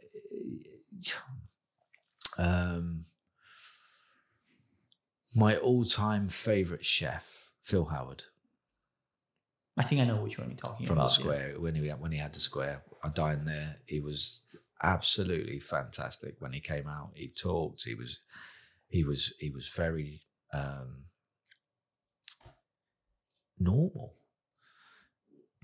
Everything he said was just normal. Everything, his interest was fantastic. There was no airs or graces. 2-star Michelin. Been doing it for years. Worked with Marco. I mean, been around all the celebrity bits in the UK. Fabulous in that aspect. And when he came to our table, it was just magical, because it wasn't like he was rocking up to the table. He came to the table and he went, "Hey, how are you? Humble. Your wife said that you were coming for dinner and you're a chef, and I know where you work. I checked it out because she told me." And it all just went from there. It gave me a signed book that she didn't pay for, which I said to her, "You paid for that for my birthday?" She went, No, he. So I have it, and I have the insignia. And to me, that's celebrity of how it should be, because he was accessible and he was in his restaurant. Wasn't his name above the door, Phil Howard at the Square, and he's not in his restaurant. He was in his restaurant. And that is everything for me, is that if you've got the audacity to put your name on your door, be in your restaurant. Have you ever had this in mind to open your own place? Absolutely not. No? Never had it, like even when you were younger? No, the wife would tell you differently. I will do it if the right place came up. Would you still do it from like now? I'd still do it now, but do I want to do it? Do I envisage doing it? No. There's too many problems. There's too many overheads. There's too much. It all stops with you ultimately. I mean, when you go sick, who runs the restaurant? Yeah, I was talking, I think, with Tom about this. And, there's so many things that just don't depend only about how passionate and how much work you want to do. Because the restaurant needs kitchen porters, for sure. needs front of house, needs all that. You might be very keen on, let's do it. But what if you don't have the right people? When you've got millionaires behind you and you have a property that is paid for and maintained by someone else, and all the wages are paid by someone else, you have freedom. When it stops with you in this current climate, when you have to pay all of that, you either reduce your expectation because you've got to increase your outgoing by having more staff than you need. And then, no, definitely not. And the reason I say that is, if you'd have said that to me 10 years ago, it would have been a different answer. But when you're pushing 50, it's not really. Yeah. If you'd have said it at 30, I would have snapped your hand off, because there's enough time and enough energy to put it together and to break through the hard time to make it successful. And I'd be young enough to accept the hard time. Whereas now I've got my mortgage, I've got my kids, life is more complicated. I've got to be really careful what I gamble on. Risks are not. And it is a gamble. I mean, it's literally 32 red. Yeah. What's your favorite cuisine? Like, what do you like to cook the most, and what's influencing your menus basically? I don't have a favorite. I've never have. Because that's why I'm asking. Because I know you kind of like flexible. Whatever you think it works, it doesn't need to be a certain cuisine. It just feels right, and you add it to the menu. An easier question is to ask me what cuisine I don't like. Well, I was going to get to that. Why you like cooking and why you don't like cooking and all that. But what was that then? So cuisine I don't like, and the reason that I don't like it is because it's just too barbaric. It is what they call sushi, really, and then things like that. Japanese kind of, because I just don't agree with how they do it. The Japanese, the way they eat, how they eat everything and anything, and I think it dilutes and it overfishes and it does all the wrong things. So I generally try and stay away from Japanese. Japanese specifically, or kind of Asian? No, because I love Thai food. I love Chinese food. I love, but the Japanese seem to be at the forefront of like shark fin and cutting off and throwing them back in the water and alive. Oh, wow. There's a lot of ethics behind certain things. Then you're going to say, well, what about foie gras? It tastes good. No, I'm joking. I don't agree with the way they make foie gras, but at the end of the day, as a chef, you expose yourself to certain things. It's all about sustainable and ethical now. So I love all cuisines. I love South American. I love American. You're flexible. All of it, yeah. I mean, every single thing influences. So you've got a fillet of beef with a lobster ravioli. Is it Italian or is it? I don't know. Yeah, because it's got a ravioli on it. I don't know. It's a fillet of beef with a ravioli. I mean, but the crossover, when you do a focaccia as one of your breads, you've still got a different bread that's gonna. So label it. It's about taking as a chef what you love. And if you have the opportunity to be the head chef, then you have the opportunity to put everything on that you love. Utopia. What restaurants do we need? What other restaurants do we need in Jersey, in your opinion? None right now. Absolutely none. No, we're diluted because we've got lack of beds. We need everybody that is here to survive. So, like I say, Botanica is probably the last influence one that we would probably need. You've obviously got the new one down in St. Bullard's, another one opening in another place round on Bath Street. So we've got enough. We've got enough. We just need to make sure we maintain these properly and we do a good job with what we've got. Absolutely. Absolutely. It needs supporting because we don't have accommodation. So if we don't have accommodation, then how are you going to get the staff? It's not happening. So you don't need failure. You need to look after. We need to say, right, that's enough. No more. And then build from that platform. Do you have favorite local ingredients that if, let's say, I mean, I kind of know if I was to see a menu, I would kind of know that it was made by you. Just because, obviously, as you said, you kind of form a style. Identity, isn't it? Yeah, exactly. Yeah. So you have your own way of kind of creating menus. For sure. Do you have something that specifically was like, I like these 1, 2, 3 ingredients, local ingredients that I would go to them no matter what? No. Everybody knows about Jersey's local produce. I mean, it's there to be seen, but I don't pick. I pick for the guests. So, in a way, the clients are picking it because they demand local, but they don't want old local. They want new local, which is you have wild bass, turbots, whatever's coming in off the boats, the mackerel. So I couldn't tell you there was 3 things. I mean, Jersey Royals, one year they're good, but next year they're not so good. So it's about consistency. If you can offer me something consistent on Jersey right now, Dave down at the Bass and Lobster would probably tell you a bit more about that because in the last 4 years, that's where he started using a lot of local produce. And for me, I noticed that, yeah. For me, it's always been about produce rather than local. It's about buying the best of what you can buy. Always buy local when I can, but it's not always the best. So Tom was saying exactly the same thing. He's got big issues with consistency, and obviously we get like into complaints and all that. You don't want that headache. Absolutely, and people are going to get a great experience to your restaurant. You don't want to disappoint them. So when you have to choose between local and especially when they came before and had that dish, and then they say it wasn't as good as last time, but it's been made exactly the same way. So it comes down to the supply chain. So they have to be, Jersey, are they always banging on about local, buy local, buy local. So, so the local people should invest in Jersey, no? They should charge us the right price and then export what you need to make us get the right price. Yeah, Peter was saying about the Jersey Royals being cheaper in the UK than here, which is a bit crazy to me. Jersey milk, cheaper in the UK? Is it actually the same thing? Wow. Yeah. So there's so many little things, and yet they're all the ones going. And when lockdown, you saw everybody going, buy local, buy local, buy local. Because they needed you. And he was like, oh, wow. And then as soon as it all got lifted, the price went through the roof. Lobsters, crabs, £27 a pound a crab. It was 22 quid before lockdown. Where'd they get £5 from? And offshore fuel, which if they're saying it's about the boats, offshore fuel is still not, it doesn't get hit by duty. So I know there's going to be a lot of people that are going to go, he doesn't know what you're talking about. He's not sure. Well, yeah, really. Okay. I mean, yeah, I don't really know. I kind of lost contact with direct suppliers and the food chain and all that, the supply chain, but you're definitely dealing with it on a daily basis. So you know what you're talking about just from that point of view. It's stocks and shares. How can your fish from one week to the next be going up and down when it's the same fish caught in the same waters? Do you see the do they do that on supply and demand maybe? If let's say more people want it, they just increase the price. I have no idea. But if it's caught by a Jersey fisherman, then Jersey should have it. The French, again, I go back to the French. They don't screw their own. They screw everyone else. They look after themselves. Yes.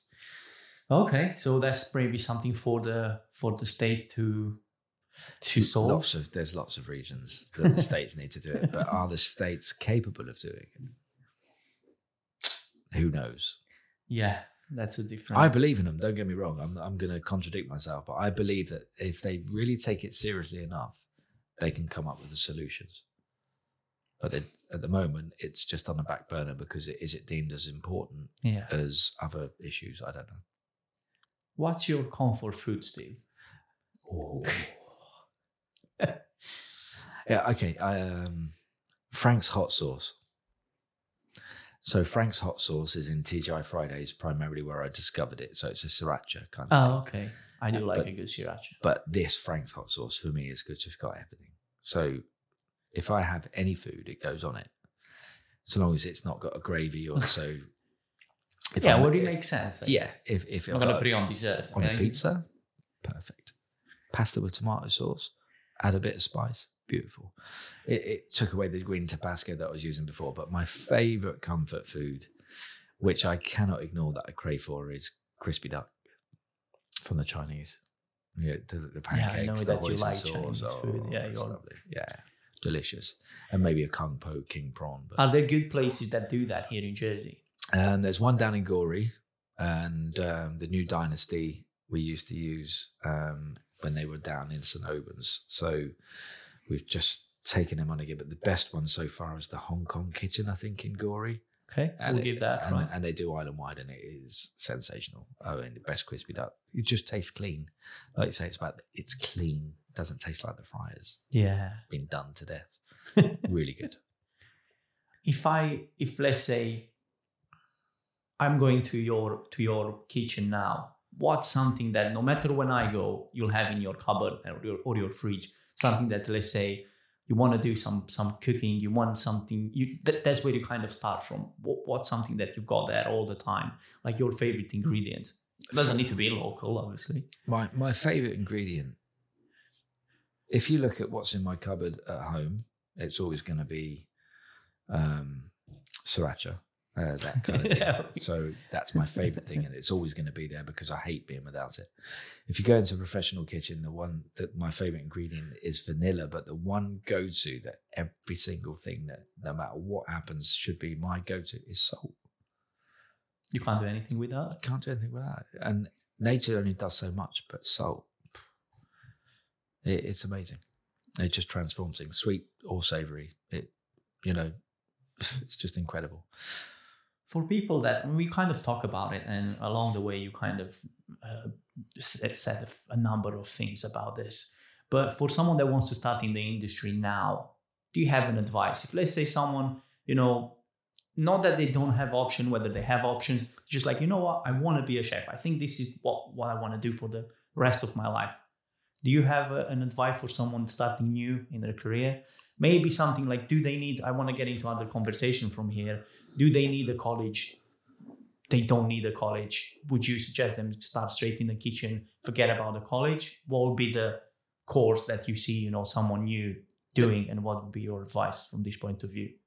There's two ways for this. And I'm going to answer the question with one simple answer. Both questions is, does anyone phone for references anymore? No. No, they don't. Because they don't have the luxury of being able to have enough staff to worry about what they're inviting through the door. So they take you without questioning? Yeah, absolutely. All I'll say is if you want to be a chef, then be a chef. Knock on the door of wherever floats your boat, at whatever level you want to get entry into. If that's your passion, knock on the door. I'm sure you would take people like this that are willing to. I mean, you've done it with me. 100%. So 100%. If people want, but I won't phone for a reference. I'll speak to you. I'll look at you.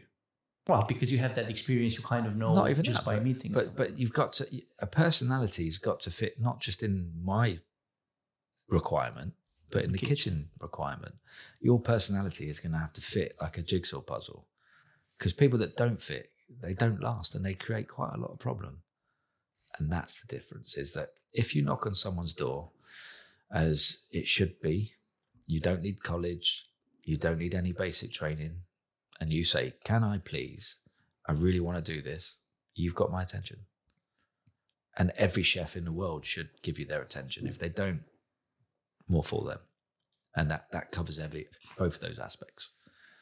Yeah, that definitely does, yeah. So if someone wants to start, all they need is the the willingness basically to start. Yeah, And the balls to do what they want to do and knock on a door. You don't, even if it's the college door, but why should you have to apply for a college?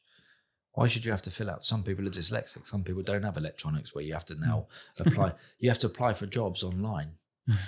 I mean, yeah, the only thing I was talking to Tom again and with Pete about the college, and the only part, but not the only one. It all depends on which level you are, I guess, when you go to the college. Because for some people, it's like, really, is that what you're teaching me? And we were making fun about the microwave cooking and that. But apart from that, it was the HACCP? HACCP, yeah. So that was the part that I thought, you know what, this was a good thing that I've done it. But it wasn't the first thing I've done, college. I was like working in a kitchen and the college in parallel. So, but you can do that online.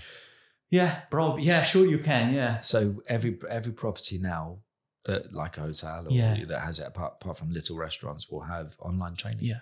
So you'll get your food handler's hygiene certificate as you go along. You just have to refresh every 6 months. So your opinion would be go straight in the kitchen. Go straight in. Yeah. Because you're going to find out everything you need to know. College is a lie. It's not reality. It's too easy. There's people there that you don't want to get into that. Ruffle feathers. But what I'm going to say is that lecturers that are under 50 have failed in being a chef. Okay, you said it. People are going to hate me for this, but I truly believe that. And the reason I say that is because your experience is what you're passing on. And until you've run kitchens for a very long time at different levels, then how can you pass on anything apart from what's in a book? So would you say that you're not ready if you don't have that experience, obviously? Absolutely. Okay. It's just my opinion because all my lectures, and this is where it bases from, it's not my own opinion, but when I went to college, every single lecturer that was in that kitchen was over 46. And we had the best culinary school at the time in Highbury. And we had 17 lecturers, and not one of them was under 46 back then in 88. So, and they had experiences. They had japes. They had things to tell you. They had, when I worked, not just one place, two places, and then it was a way out, and I'm not downing it. Yeah. Because you get the lifestyle, you get the money, and you get the life. You get all the holidays, you get everything else. It's a great gig. But that's where I feel the damage is done to the younger chefs. Have you ever considered, going for such a job? Now I'm of the age, it's on the radar, yeah. Yeah? Yeah. Oh, nice. Now I'm pushing 50, but there's no room here, but it will be something. Honestly, I think you would be great. Without just, saying the words, I strongly believe that, whoever would study with you, will really get proper value from. Even if they don't stick at being a chef, they'll get something from it for their life. Because, like I say, traveling, being in it, understanding life experience. Basically. Absolutely. Caring about it. Peter cares and Tommy cares and, everyone else cares. And we've all got different personalities and we've all got different levels of cooking and we've all got different expectations of ourselves. But the reality of it being for me is that, there isn't enough coming out of the colleges. There isn't enough going into the colleges. So something is predominantly wrong. So there has, again, government funded. I don't know. Yeah, I get it. So maybe not here in Jersey, but who knows? One day, kind of, you aiming for this profession. Absolutely. Yeah, I think that will suit you very well. I honestly believe that. Okay, now we kind of moving from the serious questions from something else. You remember any funny stories from the kitchen? Because I remember quite a lot with you, but I'm really bad at remembering like the whole story. I have such a short memory, but you must have had like a ton of funny stories, from your experience. If you remember any, if not, no pressure. I can give you one that's relevant. Okay. Because it was in the Royal York Kitchen down in Zephyr. Okay. And Alistair, who was, this was when I worked in Zephyr, so I wasn't in Sirocco at the time. And there is a walk-in fridge at the back of the kitchen. And we used to make buckets of tomato sauce because of the dishes that required it. So big bucket, off you go. And during a service, he disappeared into the fridge. And I was like, why? What's going on? He's been in there a hell of a long time. And you start to worry. You think, oh, God.